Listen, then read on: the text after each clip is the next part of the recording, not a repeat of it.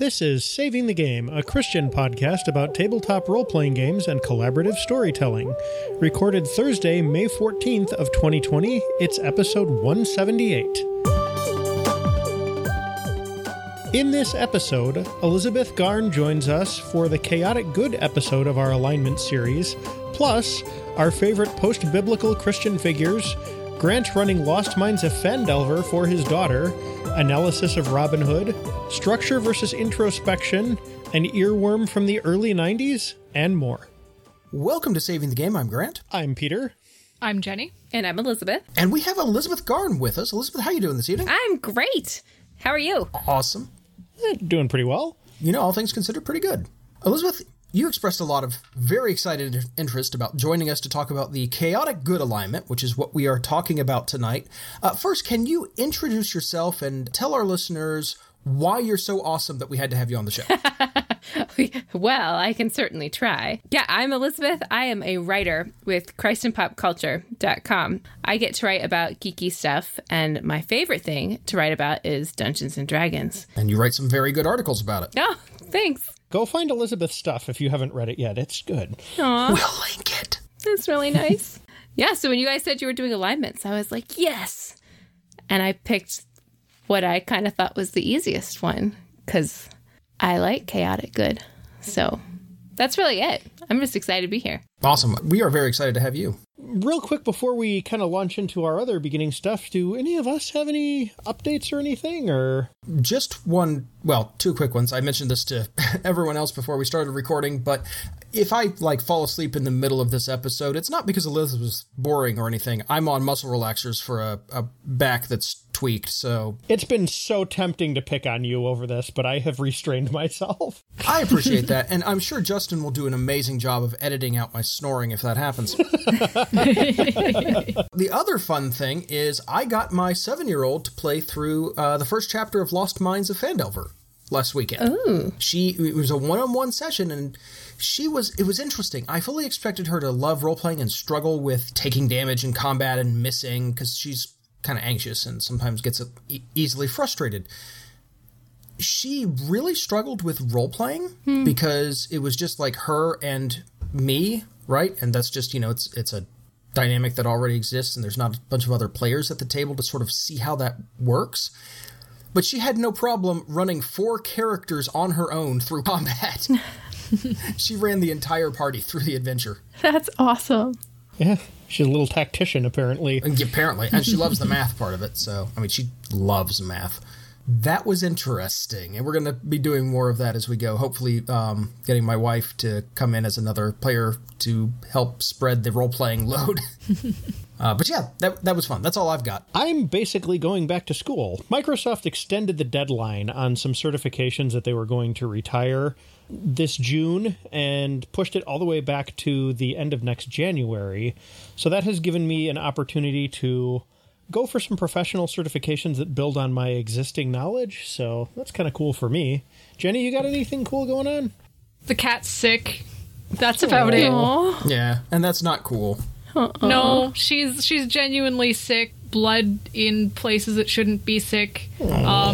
She's on meds. She's doing better on the meds. We aren't 100% sure what's going on, because the one time we actually need her to pee outside the litter box, she wouldn't, and she wouldn't pee for the urine test. So we don't know 100% for sure what's going on, but it's looking like she's basically developed a nervous disorder that gives her the worst superpower in the world, that is acid pee. Oh dear. So yeah, she's real sick. She's not doing great. That's awful. And that's basically been my life for the last 2 weeks. Yeah. That's a lot. Yeah.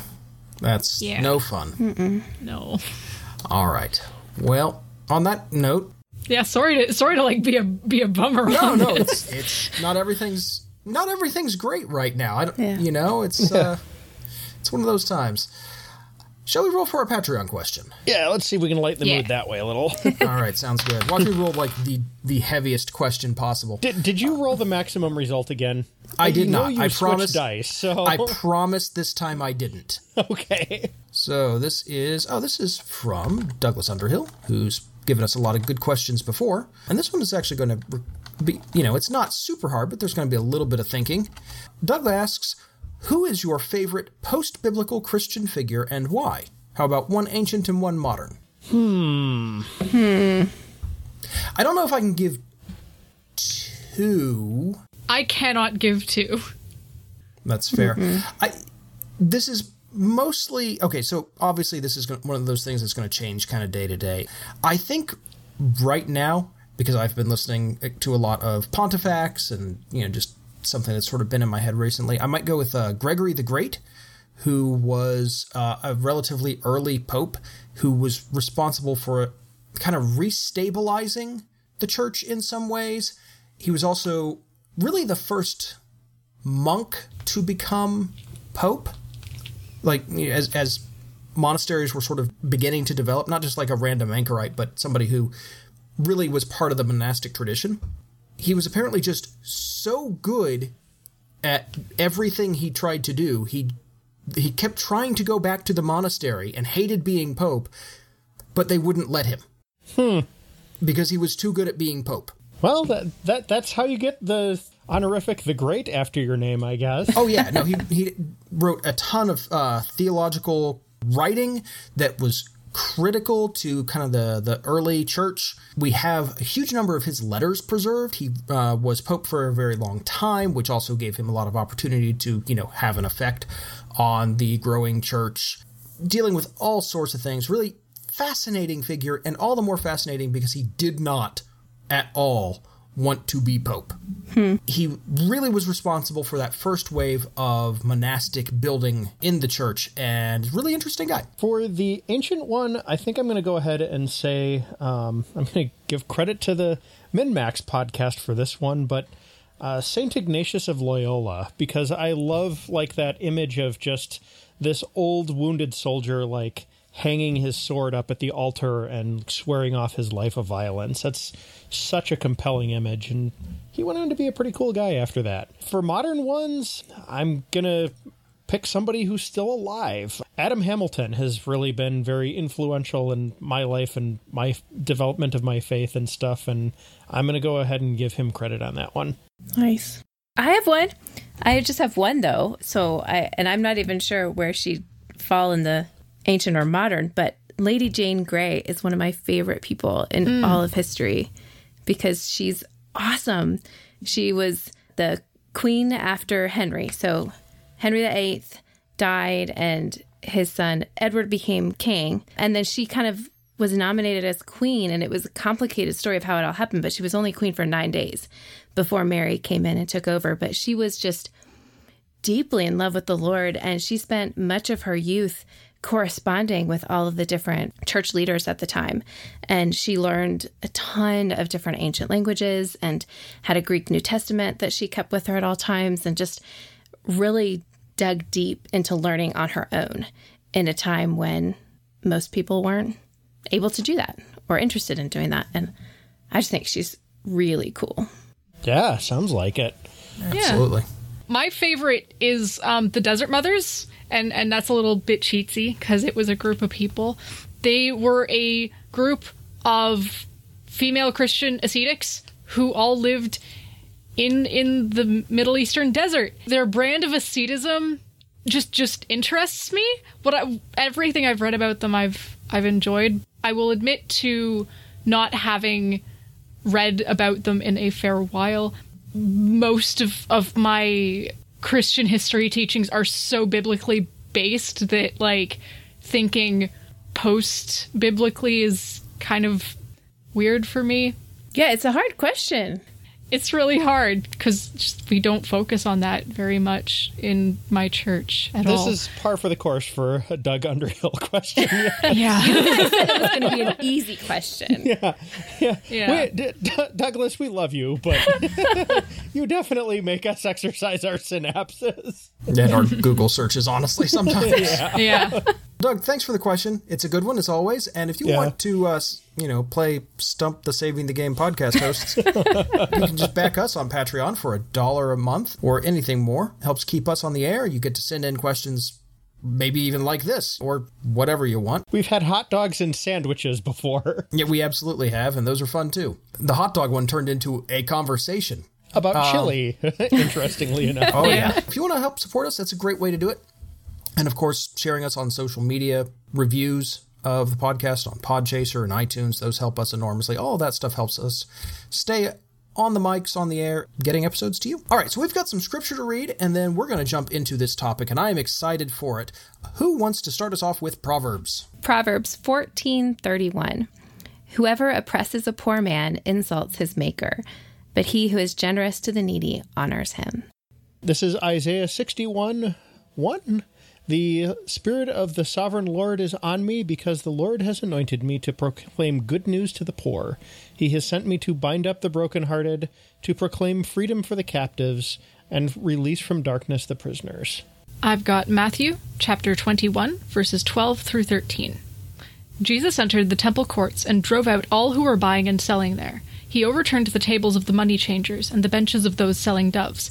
It is written, he said to them, "My house will be called a house of prayer, but you are making it a den of robbers." Finally, we have Luke chapter 11, verses 46 to 53. Jesus replied, "And you experts in the law, woe to you, because you load people down with burdens they can hardly carry, and you yourselves will not lift one finger to help them. Woe to you, because you build tombs for the prophets, and it was your ancestors who killed them. So you testify that you approve of what your ancestors did. They killed the prophets, and you build their tombs. Because of this, God in his wisdom said, I will send them prophets and apostles, some of whom they will kill and others they will persecute.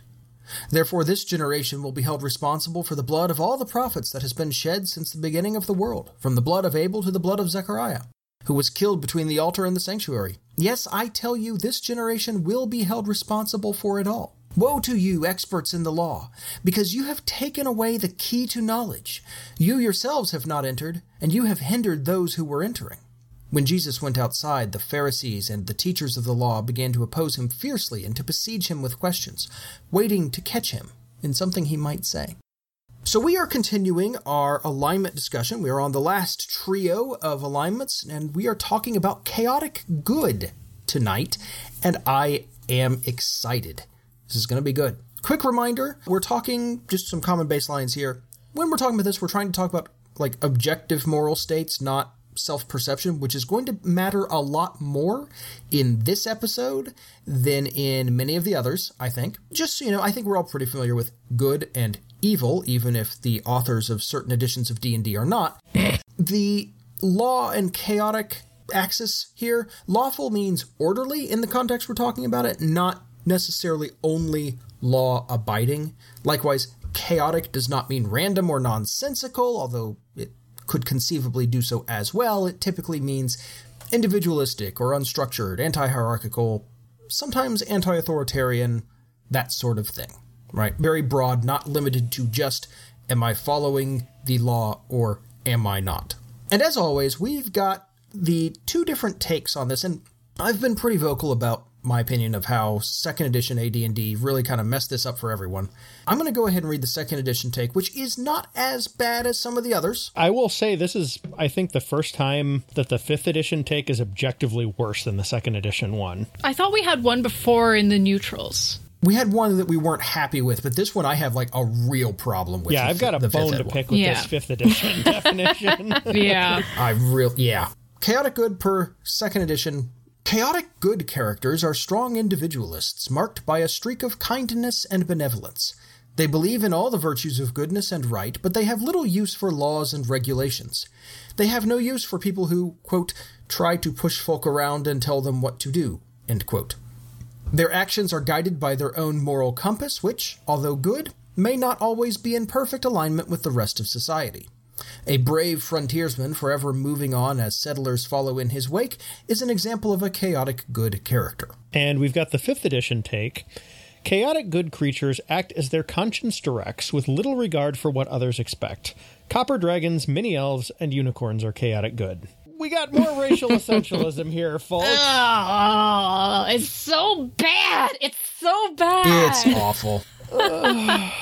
There is the whole racial essentialism problem. For once, the 5th ed one is worse than 2nd ed in that respect. Yeah. Significantly. bad. It's so bad. It's just not necessary either. No, it's not. No.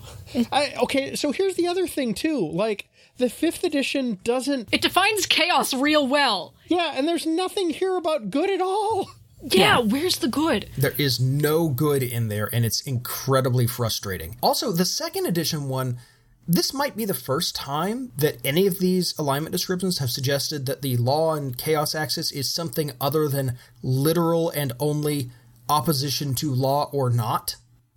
Like, there's a little bit of, well, it's not in perfect agreement with the rest of society. Okay, I can kind of see some like, well, he's maybe not following all the cultural norms of this character, right? Like, that's a broader stretch for chaotic than we've had, anywhere in the lawful description set, which is kind of interesting. Yeah, but I mean, that makes it sound like pink hair and tattoos makes you chaotic, and that's not necessarily true.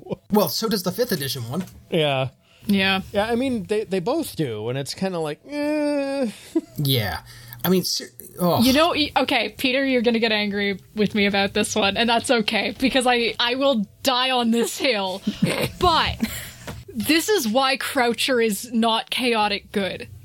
Okay. Because this is a thing that you and I have talked about, I think, once on the mics, but we've talked about it a lot more during our gaming group. And real quick, for those who are just joining us, maybe because you followed Elizabeth here, Croucher is Jenny's character in the D&D game I'm running. And she is, in my opinion, solidly neutral good because of her actions. By the 5th edition definition of chaotic good, Croucher is chaotic good. And that is why, because this definition is so awful, Croucher cannot be chaotic good. Can you elaborate on that for those of us who don't know Croucher? Gladly. We're not doing an AP, so yeah. Yeah, no, we're not. Croucher, she is a halfling warlock who follows a hands-based patron, and she is exclusively concerned with doing good in the moment. Okay. She is so immediately good-based that it's not that she is actively working to tear down a corrupt hierarchy, which is what I consider to be chaotic good, and we'll get into more of that later.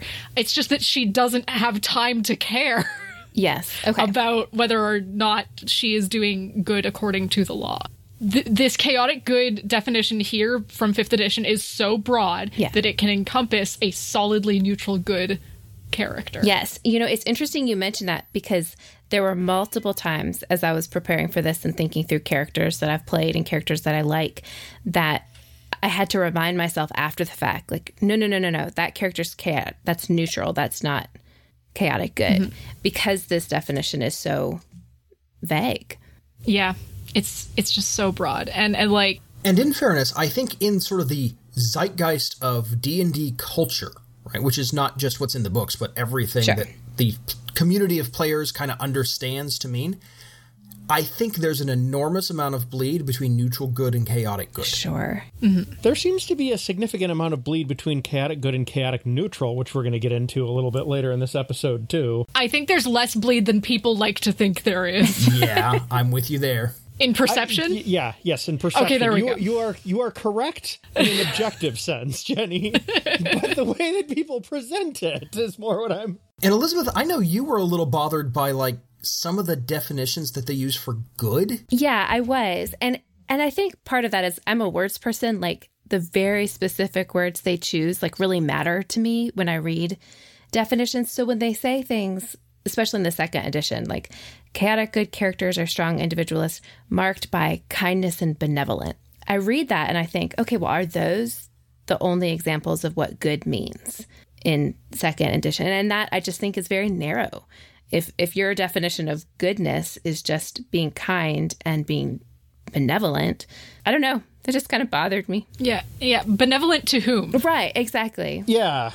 Yeah, and I think we all know plenty of awful people who are kind in certain circumstances. Sure. Oh, yeah. I've mentioned this a couple of times in this alignment series. For, like, the good-evil axis, I like to go back to the 7 Sins and 7 Virtues, the series that we did, and then just kind of like the general presence of those in Christian culture as kind of a way of calibrating moral compasses. I also like things like the Beatitudes or Paul's description of, what love is. Love is patient, love is kind, it does not envy, it does not boast. And I think you have to roll a bunch of that stuff up into good. I think Elizabeth is really onto something here because it's such a narrow and stripped down definition. It's like, well, this person might be a little socially awkward, but they might be, humble and generous and temperate and just struggle with any kind of outward expression of it. I mean, to use an example that we didn't bring up in Neutral Good, I don't think, St. Nicholas chucking, a bag of coins down a poor house's chimney at night so they find it in the morning.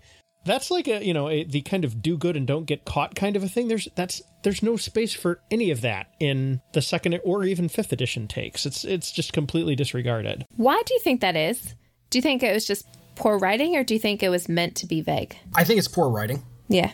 So I have some serious issues with alignment and like the D&D alignment grid in general. Sure. And we are planning to do kind of a wrap-up episode where we kind of touch on a bunch of this stuff and, hit anything we missed and that sort of thing. I'm going to have a lot to say about alignment in general and its legacy as this D&D sacred cow.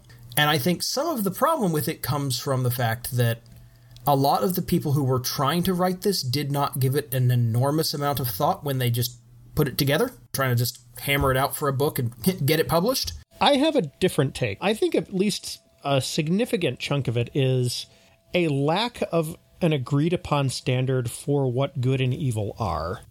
I think the presence of like the D&D internet community only makes it worse. I mentioned this, I think, back in the Lawful Good episode, but I've gotten into lengthy arguments with people that think that it's possible to be lawful good and still burn people at the stake. It's like, oh, well, they think they're doing good, and it's like, no, their opinion of themselves has absolutely nothing to do with their moral state. Yeah. I'm wondering if part of their wimpiness around this 5th edition chaotic good is not wanting to get up the noses of people who think their chaotic neutral characters are chaotic good. And that could also be. Yeah. Like, I'm wondering about that because... You don't want to get stoned by an internet mob? Yeah. Well, I don't blame them for that. I mean, I think the 5th edition one, they were trying to be so terse, I think they just didn't actually communicate the alignment at all. Yeah. Yeah. The thing is, if they'd gotten rid of the racial essentialism, they would have had a couple extra lines and could have had this, they could have had the same word count and it would have been better. Clearly, they're wrong. Let's talk about what's right. Oh, no. I mean... Yeah, enough dragging the deciders, They Yeah. did their job and they tried, but perhaps we can expound. Help them out. I want to lead off with some song lyrics here because there's a song that was popular when I was younger called Hunger Strike from Temple of the Dog, and just the first couple lines of that song, I think, sums up the chaotic good ethos beautifully. And it just goes, well, I don't mind stealing bread from the mouths of decadence, but I can't feed on the powerless when my cup's already overfilled. Also, I'm going to have that song stuck in my head for a week. Thanks for yeah. that. Yeah, that's the word. I tried to keep the cadence out of it, but... Yeah, no, honestly, I appreciate you doing that. Thank you. There is this interesting sort of essential fairness to a lot of chaotic good characters. Mm-hmm. Well, hold on. I don't believe that, even though, there's some objective rightness here, something is wrong because you don't have as much as they do, and that needs to be fixed, right? Now, how much of that is sort of that anti-establishment nature? And how much of that is just, these rules are stopping us from doing what's right, therefore they need to go out the window. I'm not sure, right? Yeah, I've got Robin Hood in here, but Grant, you make an excellent point, a little further down our notes, that there's so many versions of him. Yeah, let's talk about Robin Hood, because there are a lot of different takes on Robin Hood, and I think if you ask anyone to name an adventurous, chaotic good character, 9 times out of 10, you're going to get Robin Hood pretty quickly. But there are some takes on Robin Hood that are absolutely chaotic good. The Disney one, for example, extremely chaotic good, not just an animation. Yeah. The Errol Flynn version is fairly chaotic good, too, if I remember correctly. It's been a while since I've seen that one. I'll take your word on that one. I haven't seen it. But there are also takes on it, and I'm going to talk about why these takes exist later. There are takes where he's definitely like neutral good, or in a weird way, even lawful good, because he's got his own well-ordered band of outlaws.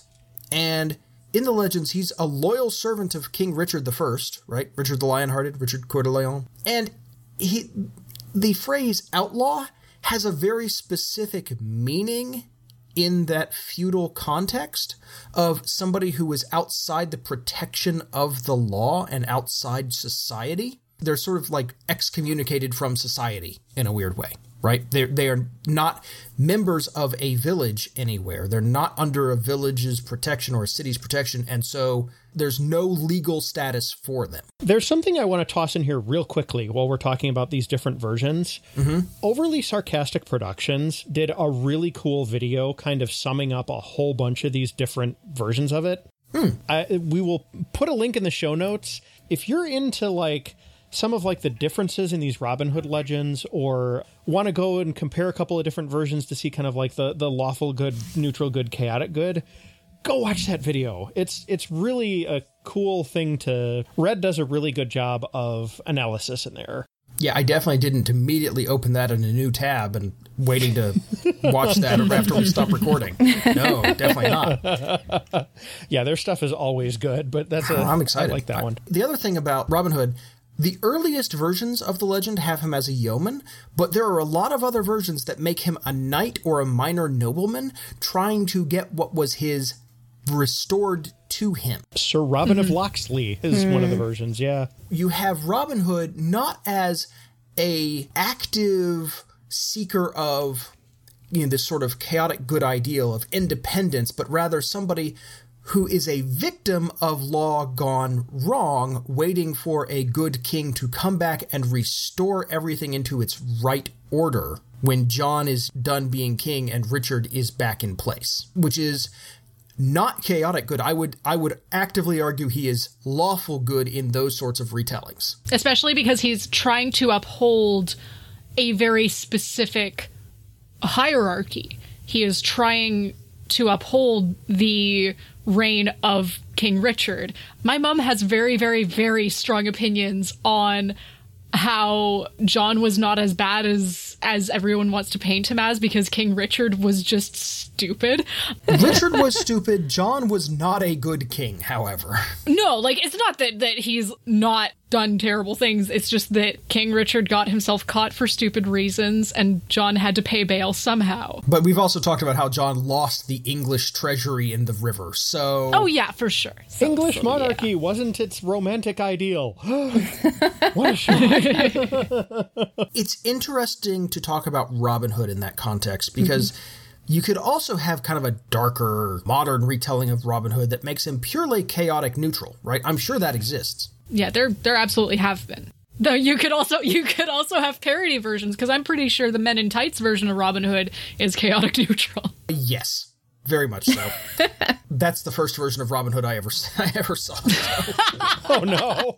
Yeah, actually, no, that's not true. I had a Robin Hood comic book that was graphic novel of Robin Hood for kids. Learned a lot about that, but like the first movie or stage show or anything about Robin Hood, I think I saw Men in Tights before I saw the Disney version of Robin Hood. I still think the Disney version is the definitive one for this. It's quite good. It's so good. It really is. Cute. It's and lovely. Good music. Oh yeah. Fantastic animation too. Beg to differ, but It's classic. it's classic. Yeah, Grant, if you're holding it up to today's standards... Oh no, I'm holding it up to like Disney standards, because there was a lot of reused animation cells. There were, Oh, but that was no, a common practice I back don't- then, and some of the actual like we could this is something that doesn't belong in an alignment discussion. Let's move No, this. it doesn't. Fair enough. But my larger point is, it does not take a lot for people to leave the realm of chaotic good. It's a very mutable sort of alignment, and I think there's perception problems that drive some of that. We've talked about that, but I think also it's just easy to slip and fall. Yeah. Yeah. Yeah. Elizabeth, I think you had a couple other things in here that you might have wanted to touch on. I mean, I have to review the notes. Right now, I'm just caught up in this discussion about Robin Hood, and you guys are talking about it, and I just keep thinking, like, how much our perception of these different characters defines our own characters when we play.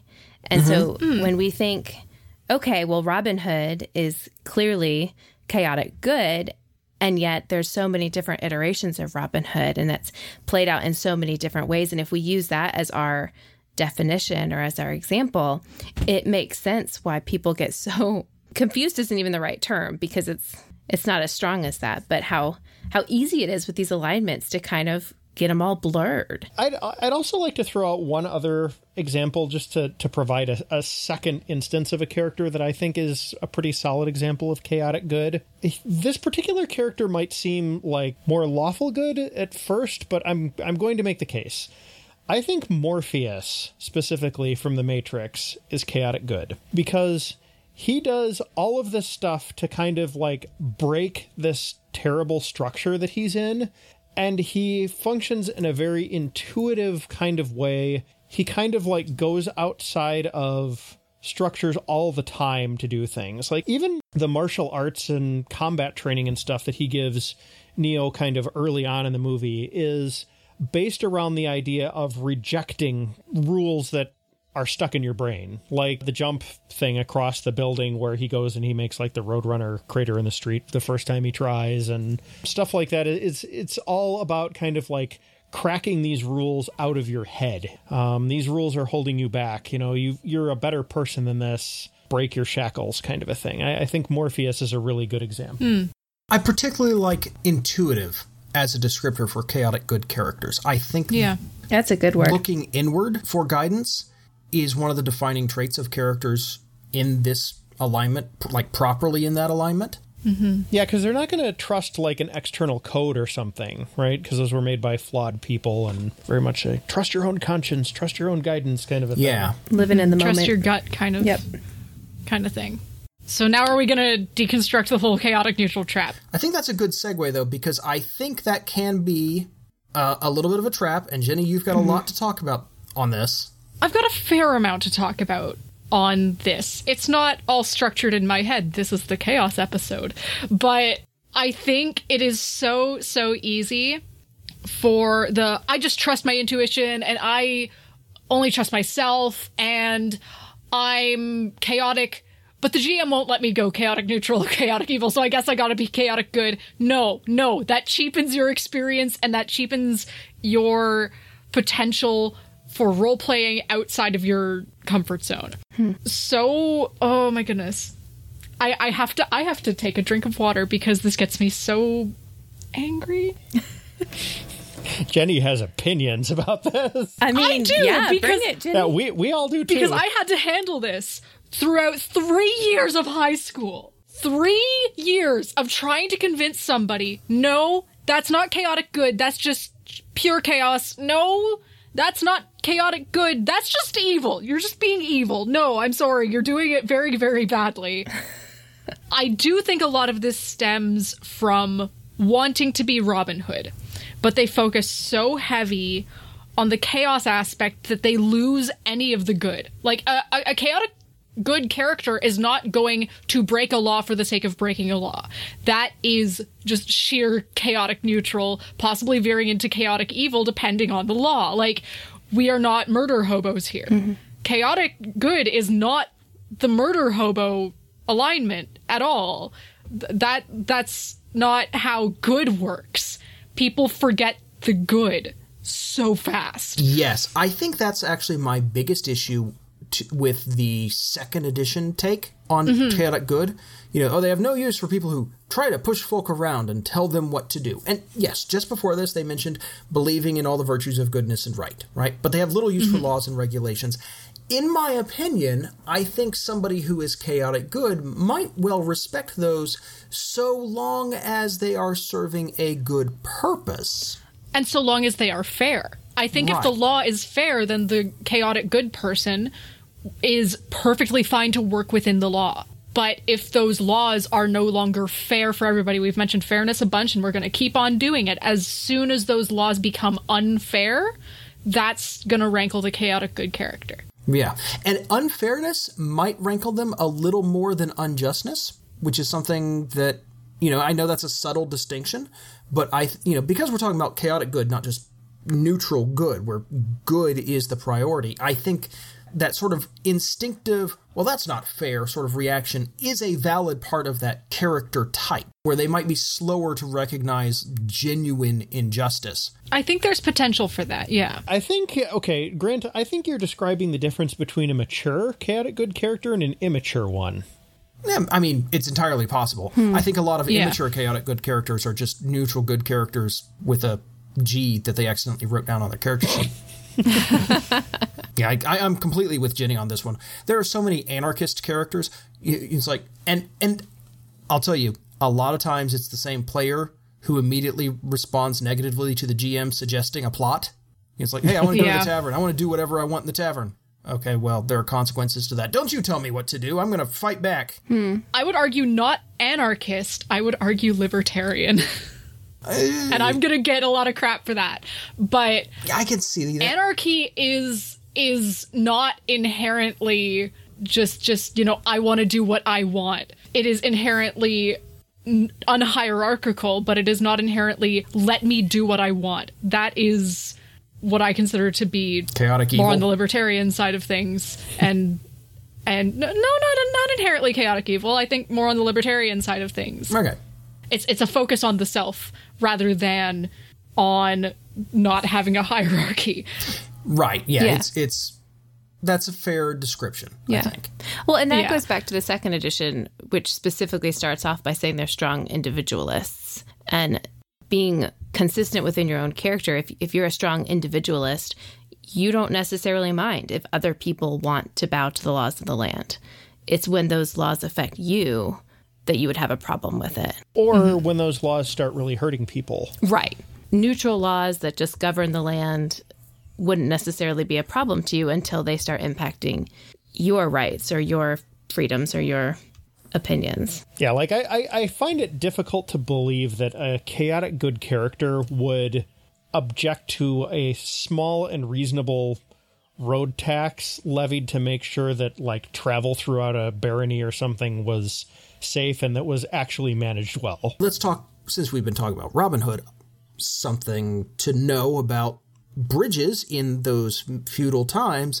They were self-funded, essentially. The reason you have tolls at the bridge is because somebody built a bridge on their own and is charging for its maintenance. It's a private operation, essentially. You know, there's rules set for how much you're allowed to charge, but somebody built that bridge on their own initiative because there was no such thing as a government strong enough to manage anything like bridge building. Right. Anybody who's going to, flip out when somebody says, all right, well, the toll's 2 silver or whatever to cross the bridge, that's not a chaotic good character. That's not a good character. That's not a good character. That's somebody throwing a fit when, somebody asks for what is justly due theirs, and that's a problem. Here's the thing, though. I can see that being a good character if you have the right set of circumstances. Yeah, story matters a lot. Yeah, if 2 silver is like multiple weeks of wages and there's a famine in the land and that bridge is freshly maintained, it's time to waive the toll in a chaotic good character's mind. And that's fair. That's fair. I again, my default assumption is, just average every day.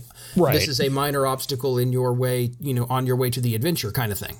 This is like the toll that we paid to use the actual tollways here in Illinois. It's like, it's 50 cents, whatever, Yes. Man, if you guys have 50 cents tolls still, I'm moving to Illinois. I don't care what the condition of the roads is. Well, it was $24 on the Beltway the other day. Yeah, I've taken the Florida Turnpike and the Florida toll roads more times than I care to admit to my wallet. Yeah, that's what happens when you have family in Florida. Uh-huh. Oh, yeah. Even then, Peter, there's also sort of the question of, can I afford the toll, or is this person charging everybody the toll? Right. In that same scenario you described, it would be interesting, and here I think we're getting away from what is a chaotic good character, more like what sort of traits might you play a chaotic good character with, right? Mm-hmm. Yeah, that's fair. Is this chaotic good character somebody who's willing to show largesse in a time of famine because they are a, wealthy adventurer who is presumably carrying around equipment and cash worth hundreds or thousands of times what your average peasant will see in their lifetime in classic medieval fantasy sort of setting? Are they willing to show that kind of largesse and spend lots of money and, yes, pay the toll, because that then lets the bridge keeper not have to charge others. In a situation like this, if you're looking for a way to indicate that your character is good, and let's assume that this bridge keeper does not have a reputation for being some kind of a cheat or something. Let's say this is an honest bridge keeper. A good adventurer will walk up, see that, look at the fact that there's a famine, and say, how many people does 15 gold get across this bridge? Are they paying it forward at Starbucks? Maybe, or even just there's a bunch of people that can't afford to get across the bridge, so say, I'm going to cover all of these people, give me the bill. I'm actually thinking more like the Tale of the Good Samaritan, where it's like, these people have nothing, I have something, what can I do? And that's a really good, chaotic good example from Scripture. Yeah. They are very definitely violating social norms and actual laws. Right? Yeah. But they're doing good and they're doing God's work. I should have thrown that in the Scripture example. We should have. This is what happens when we, actually talk out topics. Again, they're not, they're dealing fairly with the innkeeper who's keeping the hurt Jewish man as well, right? Because the Samaritan's response is, give him a room, here's a bunch of money to pay for his medical care, and when I come back, if it costs more, I will pay you the difference. Yeah. There's a debt there. They're acknowledging that. They're being responsible with that. But that doesn't make them any less, that doesn't take them out of that chaotic good thing, because they're still, dealing fairly with individuals and being honest as a person. Yeah, no, I like that. That's, at this point, I'm going to plug The Good Orc again from Barden Bible. If you've never heard that, it is an absolutely fantastic, D&D style fantasy retelling of the Tale of the Good Samaritan from the perspective of the guy that got the stuffing beat out of him in a lot of ways, and it's really interesting. I would heartily recommend that. Mike Perna and company did a really good job. So how else are we using chaotic good in play? I think it's probably worth acknowledging that this is at least the perceived alignment of a lot of adventuring groups, or at least the average. You get a lot of characters that are like, I want to be chaotic, and you get a bunch of other players that are like, I want to be good, and it's like, well, you might have a lawful good character, two chaotic neutral characters and a neutral good character, and that averages out to chaotic good over the course of the campaign. Yeah. A lot of people just want to play chaotic good characters in general. Yeah. They want to be good, right? They want to be heroes doing heroic things, but they don't want anyone to tell them what to do. They want to do their own thing. I think you may have hit the nail on the head there with they want to be the hero. Yeah. Chaotic good is, I think it's sort of an initiative taking alignment. It's one that, because there is this implication of impulsiveness, although not necessarily, because there is this implication of impulsiveness, it is one that moves the plot. It is part of why when I'm with a new group, and by new group I mean a group comprised largely of new players, I will instantly pick chaotic good. Yeah. Because it is so easy to just move the plot when everyone else is stagnating. It's almost the default D&D alignment. It really is. And you don't have to worry about the laws of the land. You don't have to worry about following the rules or doing things. You can be sneaky. You can go think outside the box. When you're trying to solve a problem as a D&D character and you're playing chaotic good, you almost feel like, especially as a new player, that you have a lot more options for how to accomplish things. And it's easier to role play that than to have to worry about what it's like to role play within the rules or in society. Okay, you just said something cool there that I want to come back to real quick, because I think there's a neat structural advantage here that you just called attention to. You can be out chaotic good characters, a campaign that kind of focuses around a party that averages out to that alignment gets kind of all of the toys, right? You can have the whole running from the cops thing, that you've seen in every heist movie, trying to get away from the authorities, corrupt or maybe just, just doing their jobs kind of a thing. But you also get to go toe to toe with all of the bad guys and still have the moral high ground. Yeah. Yeah. It gives you a lot of toys to play with as both a player and as a GM who's trying to come up with stories for this group of impulsive do-gooders. Yeah. I think it's also, and I'm going to say the word juvenile here, but I don't mean that necessarily disparagingly, okay? it plays into those tropes of the action hero who appeals to the juvenile fantasy of, I know what's right, even if, the authorities who I'm nominally supposed to report to can't react quickly enough. I'm going to do it on my own and show everyone that I'm right? This is every, absolutely. You're a loose cannon, turn in your badge and your gun, cop shit. Yeah. Right? Yep. I don't have time to wait for the red tape. Yeah. Yeah. And that there's, I say juvenile in that it's that very teenage, rebellious sort of fantasy, right? Yeah. Which, not necessarily bad. I've got one of those on the way, and I get it. I think that's sort of where a lot of our heroic ideas in modern culture have that archetype in them that older myths necessarily don't, but we're more exposed to those modern takes. And I think that's why this is the default for so many people is, I'm going to know what's right and I'm going to do it. And of course I'll be opposed by some, stagnant, stultified authority figure, and I'll show them wrong, that I was right and they weren't. Ha ha. That's just part of modern storytelling. Yeah, it's that individualistic nature. You had something else here in the notes that I kind of want to hit before we move on. You've got them down as very easygoing in a lot of ways. Despite kind of like the intensity we've been talking about, I think you've got something there. You want to unpack that a little bit? It's interesting because we're talking about it, and I almost wish we could have had this conversation and then I could have made my notes. Oh, if I had a nickel for every time I've had that thought. Now I'm not sure, but before we had this conversation, I would have said that chaotic good characters are fairly easygoing in the sense that it's that chaoticness. They can obey the laws or not obey the laws. They can go around the corner and steal something if they need it because they have good justification to do that. There's just a sense of, like I said before, playing that character opens up a lot of options.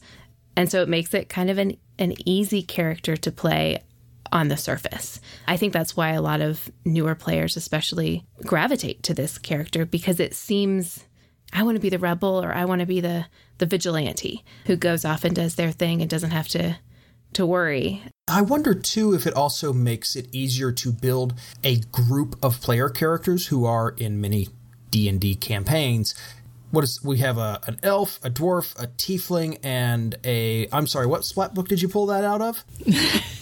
You're naturally going to have this very weird group of people, which probably doesn't easily fit into any regular society that's easy to think of. And so, yeah, it makes sense that I'm just hanging out with whoever. It's cool. Grant, you hit on something that I can't believe we missed at this point. Chaotic characters tend to be very low on prejudices, because that's like a hierarchical, traditional kind of thing. I don't know that that's true. I think a lot of times they'll have their own beliefs that stem from personal experience. I think they are not subject to a lot of social prejudices, right? But I can also think of plenty of chaotic, grumpy old men who have one bad experience and, painted entire groups of people with that brush. And I don't just mean in real life, I mean in fiction as well, where, they have to be shown that, oh, well, they're not all as bad as that. I think it is a different type of prejudice. I think you're right there. It's, again, very individualistic rather than I have adopted the social mores of my community. I'm going to, unfortunately, throw out that this one particular stereotype might be right, and you know what it is? It's the thief versus paladin. So you've got... I think that chaotic characters may have the potential to be heavily prejudiced against those who uphold the law as good. Yeah.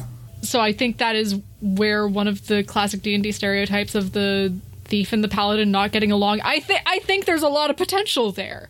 And as much as it is a stereotype, I think there's potential to actually do a good job with it and actually explore that a little deeper. Sure. We had that in the game that I ran, the Colony game, where my wife's character was chaotic neutral. Peter, you were playing a neutral good cleric. Tended to be lawful within the context of the Wild West community that we had here. Yeah. Like you were as close to law as anybody got there. And there was absolutely that tension. Now, it did not play out as, these characters hate each other, but they definitely had wildly different viewpoints because of their origins and backgrounds and personalities. which was deeply satisfying in play, but we definitely had that conflict, and it was good because, played well, those kinds of characters can be foils for each other. Mm-hmm. Yeah, I mean, in that particular case, it played out not as, these characters hate each other. It played out as these characters genuinely like and respect each other. Now what? Like, how do we reconcile these very different outlooks with the fact that this person is my friend? For starters, you have characters or players who don't just go, well, I'm just playing my character when I'm being, rude to yours. You actually have character interaction and character growth rather than staying static as a character. But that's a role-playing thing. Yes, and that gets into story and backstory as well, because when you start thinking about how your character's past affects their alignments, it really dramatically impacts the way they live that out. The ways in which they are chaotic, or the ways in which they, want to throw off authority, that is often determined by the story that you've created, if you've created it, and if that's the way you want to play the game. And I know that's not everybody's thing. But what you guys are talking about, too, is just this aspect of story and how that impacts your character. Please remember, backstory is backstory, not the only story I'm ever going to tell about this character. Oh, absolutely. Yeah. It's just, it's stage dressing, but I love it. It's the notes a voice actor is given before they start to play the character. It's not the character. I'm going to give you a slightly cheesy, but I think apropos analogy. Backstory is the soil that the plant that is your character grows out of. I love it. All right. Yeah. I am a huge fan of backstory because I love the RP. I'm all about the role playing, and the games that we play that I'm a part of right now are heavy role playing, and I love the way that you can look at a person's, or characters in this case's, past and see how it's impacting the choices they're making now, and the way it's dictating their futures, in a sense, not in a rigid sort of way, but in okay, there's a reason this character doesn't like authority. There's a reason Robin Hood is doing what he's doing. Is it because he owned his land and it was all taken from him and he's trying to get it back? Or is he actually just being benevolent towards the poor people because he cares? That's the right thing exactly, to do. because he's good. Yeah. Yeah. Well, and I mean, it's interesting to think about that too, because that very much reflects how people actually are. Yeah. Like you can go back and look at like the Apostle Paul's history. I think he's probably one of the characters in the New Testament, at least, that we have the most backstory about that isn't actually Jesus. And he tends to be very like hard on himself and self-deprecating in a lot of his letters. And I think part of that is probably because it's like, there's a guy that knows he was wrong. Yeah. I mean, he goes through that whole road to Damascus experience, and that totally changes who he is as a person. Mm-hmm. And you can still see like some of like his education and his very kind of ordered Pharisaical background and stuff, and some of his perspectives and some of the ways that he talks about things. But it's like this guy has also been profoundly humbled and then treated really well by these people that he was persecuting. And so there's like this mix of kind of like who I was and who, what has happened to me and what that has ultimately made me, that you can see in his letters. Mm-hmm. Yeah. I love that character development. I mean, obviously for Paul, it was like a real person's development, but we see it play out in D&D all the time as well. There's the potential for that sort of story arc to take place. The other piece of it is, I think, and this is true with any alignment, let me say that, but chaotic good characters, I think, one of the really fun starting points for that character is somebody who is sort of disillusioned with things and is out on their own, right? The rebel out there on their own, fighting the good fight because, they sort of lost faith in whatever big organization they were with before, right? Whatever that is. And while that can be chaotic neutral, I think there's a lot of chaotic good characters like that who can start off having been members of an organization and now have some connections there still, but they're not really that anymore. Alignment does not necessarily always extend all the way through backstory. Yeah. And that's a classic archetype that I feel is used without really giving it enough thought in some ways. I'm starting a Star Wars game here very soon. And the character I'm playing, we're using Impulse Drive. We settled on Impulse Drive. We talked about this last episode. We were torn between Edge of the Empire and Impulse Drive. We went with the latter. the character I'm playing is a former stormtrooper who basically was sort of disillusioned with everything and turned on the Empire and helped a bunch of people rebel against a Imperial-controlled corporation, and now is sort of definitely persona non grata in the Empire, but also everybody at the station is like, yeah, but you're still marching around in your armor, dude. What you doing about this? What's your plan here? So he's definitely sort of got that I'm just in it for myself at this point mode, but that's because he's trying to figure out where he's going. Yeah. Because this literally is just when this sort of turn happened for the character. So it's going to be interesting for him, and I'm excited to play that out. That's really cool. Mm-hmm. Elizabeth, you kind of tossed out some tantalizing hints that you've seen this kind of development at the table. Do you have any particular stories that you feel like sharing? We've talked a little bit about the Colony game, but we've talked about the Colony game a whole bunch on this podcast, and you're a guest, so you've got some stuff that we probably haven't talked about. Oh, gosh. Well, I can tell you that I am currently playing in a homebrew game that is D&D 5e that takes place in Matt Mercer's Exandria. So it's not in Forgotten Realms. And it's total homebrew. And we have a very odd assortment of characters that have kind of grouped up somehow together. And I would say, as we've already talked about, that most of the players at our table are probably lean towards this chaotic, neutral, chaotic good sort of mentality. But we have one player that I don't know how he would describe himself, but I think he is absolutely lawful good. And it has definitely come out a few times where he has just stamped his foot and said no further. And he tried to arrest the captain of the ship our characters were on, and it didn't go very well. And we got marooned on an island as a result. And it was just one of those, we're all sitting there going like, what are you doing? Like, just pay the money. Just pay the money that the ship captain's asking for. And it was an exorbitant amount. And he had gone back on his word and was charging us all this extra. And to this character, it was no. We had an agreement. We had a contract, and you're going back on it. So nope, we won't do that. You're wrong. I'm right. You have disobeyed the laws of the land. And it was interesting to see that play out with all the rest of us kind of, we're willing to pay. Like, it's not that big a deal. But no, it turned into a battle and we got marooned on an island. Yeah. So yeah, seeing how the alignments affect the choices your characters make, it's kind of an interesting thing. It causes problems. But I love the story. I love the stories that come out when players play their alignment, even when it's not the easy thing to do. Anytime a character stands up for their actual values in a game, it's always exciting. It was shocking. And I mean, we all just kind of sat at the table being like, you're serious? You're going to do? He's like, absolutely. I'm putting manacles on him. I am arresting him right now. And we're like, what? They all have weapons. They all do. They're going to get us. And he was like, I don't care.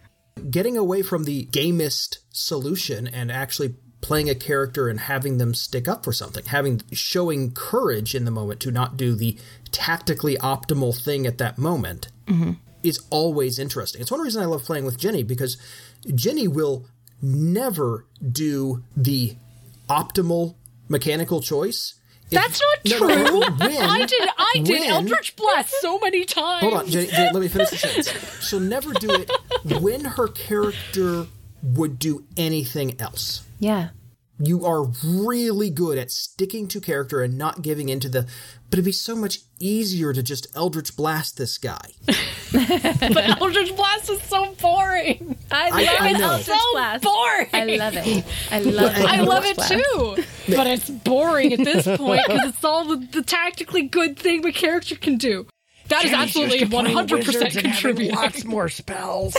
But warlocks are more fun. Anytime you have a chance to have Croucher do anything else because it's what Croucher would do, you do it, right? And we saw the same thing with the Terry in Peter's game, right? It's like, no, I'm sticking to my character, and I don't care what, is more efficient at the table. This is what a Terry will do because Terry It's couldn't more fun stomach that doing way. anything else. Yeah, Chrissy and I are kind of the cynics in this group. Like, that's not the best way to go about this, so we'll do this instead. Yeah, it's also just straight up more fun that way. Like, you didn't see that at all with, or you didn't see it very much with that character that I didn't get to play very much, so I barely remember his name. What was the lawyer guy Ganelon? I played? Ganelon. You barely got to see that with Ganelon because it comes out more easily with me in chaotic good characters because I am playing the Impulse Gremlin. And as much as I've been like bashing on people who just play it for the purpose of playing an Impulse Gremlin, and as much as I will still stick by my guns that Croucher is neutral good, when I am playing an impulsive character, it is just so much more easy to do the tactically disadvantageous thing if it is what my character would do. It is just easier Yeah, I get because that. my character isn't thinking tactically, and I'm not thinking tactically because I'm bad at tactics. Oh, I get that too. And I'm in it for the fun. So And I love the tactical stuff and the crunchy stuff. It's one of the things that I just enjoy. And so sometimes I will often play characters who just sort of let me do that. See Hala, for example, yeah. who was my chaotic neutral, I'm going to punch you and look pretty rogue. I think she was just neutral, actually. Only because I was not sure I could get chaotic neutral past you. Oh, well, fair enough. Well, and that brings up the whole question of the way alignment describes our characters and how that can come and go, and we make decisions in the moment. And Yeah, I mean, we have one of the things we're going to have to talk about when we do that wrap-up episode is, changing alignments, right? Yeah. Because Yeah. we've been talking about these sort of as static character archetypes in a lot of ways. Yeah. I think there are a few in neutral where I think we did straight up say, yes, this one is really, really good for character development. I think we said it with Lawful Evil as well. yeah, Because I personally have seen a really good Lawful Evil to, I think it was chaotic or neutral good that happened over a fairly long period of time. Yeah, we need to dig deeper in our wrap-up episode about changing alignments. I think this one is probably the least changeable. I'm actually in agreement with you. yeah, because, I agree. Elizabeth, your comment on how these are such easygoing characters, that makes it so that they don't have to change as Yeah. much. They can always just sort of go prance through the plot, not Yeah. carrying too much. You can't have a lot of internal conflict with a chaotic good character, in my opinion. It's certainly harder. It's harder. It is harder because the conflict has to come from outside them. The circumstances, the events around them can cause a ton of conflict for sure. But when it's just internal and you're just, it doesn't. And you're already so sure of yourself. Yeah, they don't really struggle. They're not questioning their decisions Yeah. as much. Yeah. But boy, can you have a lot of internal conflict with a neutral good character. Yeah. Ask me how I know. You're absolutely right. Yep. You could do it with chaotic good, but it requires setup. It does. Yeah. A lot more Even planning. then, a lot of times it has to be externally motivated so that the character starts looking inward. Yes.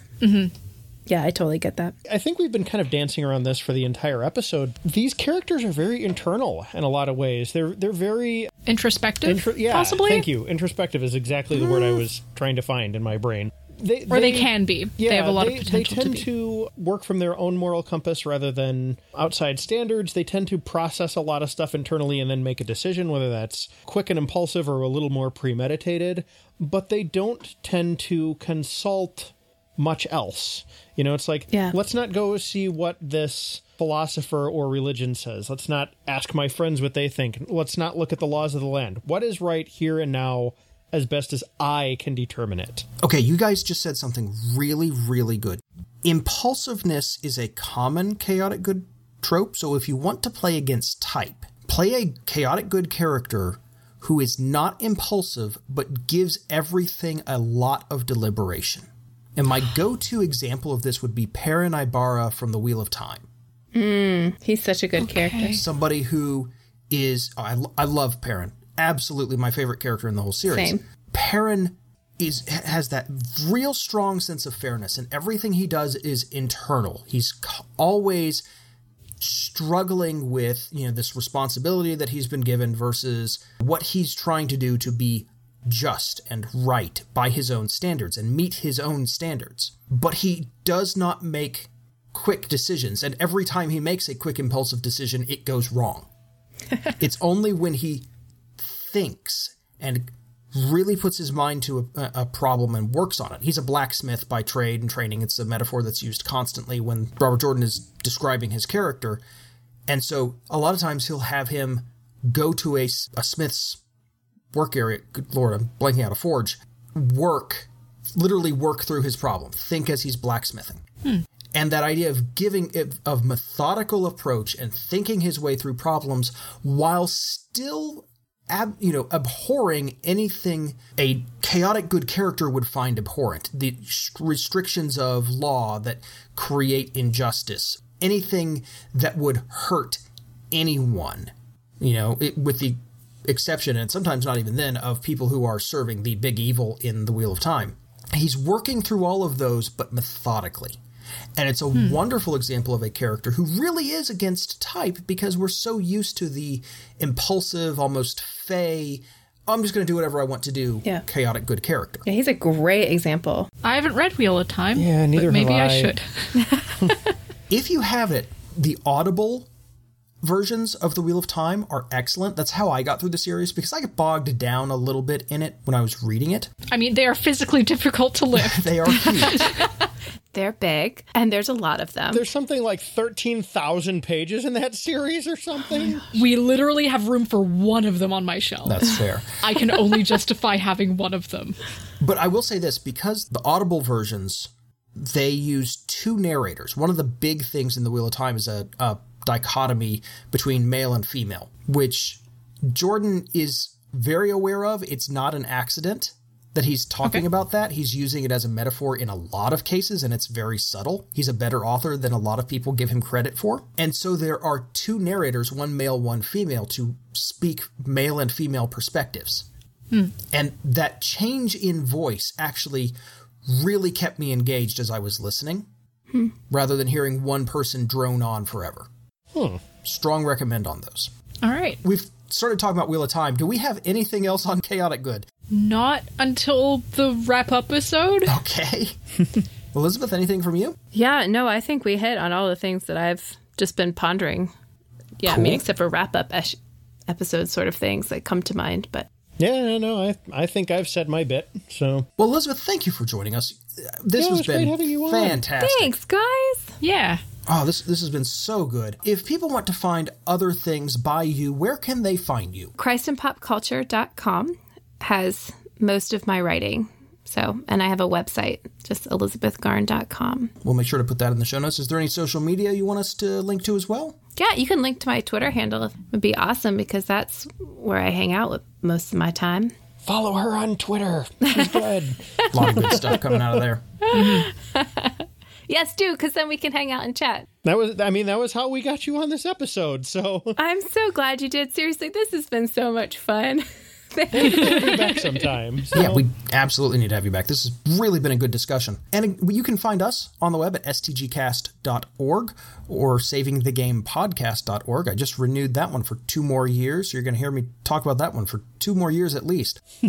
We are on Twitter and Facebook as Saving the Game. Easy to find there. And, of course, we are on iTunes and Podchaser and Google Play and Stitcher. Google Play might be changing to Google Podcasts. I'm not sure how that's working. They're doing changes internally. It's always a mess with Google. Googly things. We're there. You can find us. It's easy. And if you want to find our show notes, where we have all these links, go to stgcast.org. We're on Spotify, too. Did I mention yeah, Spotify? we are I on didn't. Spotify. Okay, yeah, we're on Spotify. Give us a listen there, too, if you want. In fact, if you could just listen to everything we put out on all of these places, And all of these And you should.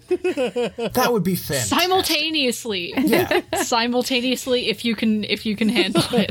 There's nothing better than a choral presentation of Saving the Game. Just crush yourself with that wall of sound. But no, anything like that helps us a great deal. And please share us around. It helps us enormously. Any last thoughts from anyone? Nope. Nope. Then from all of us here at Saving the Game, have a good one. Take it easy. We'll catch you next time. See you later, folks. See ya. Bye. This has been a production of Saving the Game. All episodes are produced and published under a Creative Commons 4.0 Attribution Share-alike license. Our logo is by Ruben Smith Zempel of 3d6design.com. Our music is The Promised Place Beyond the Clouds by James Opie. You can find more of his music at nihilore.com. To hear our past episodes, to find syndication and license details, to connect with our fantastic listener community, or to contact us or support our show through Patreon, visit our website at stgcast.org or savingthegamepodcast.org. God bless, do good, and happy gaming.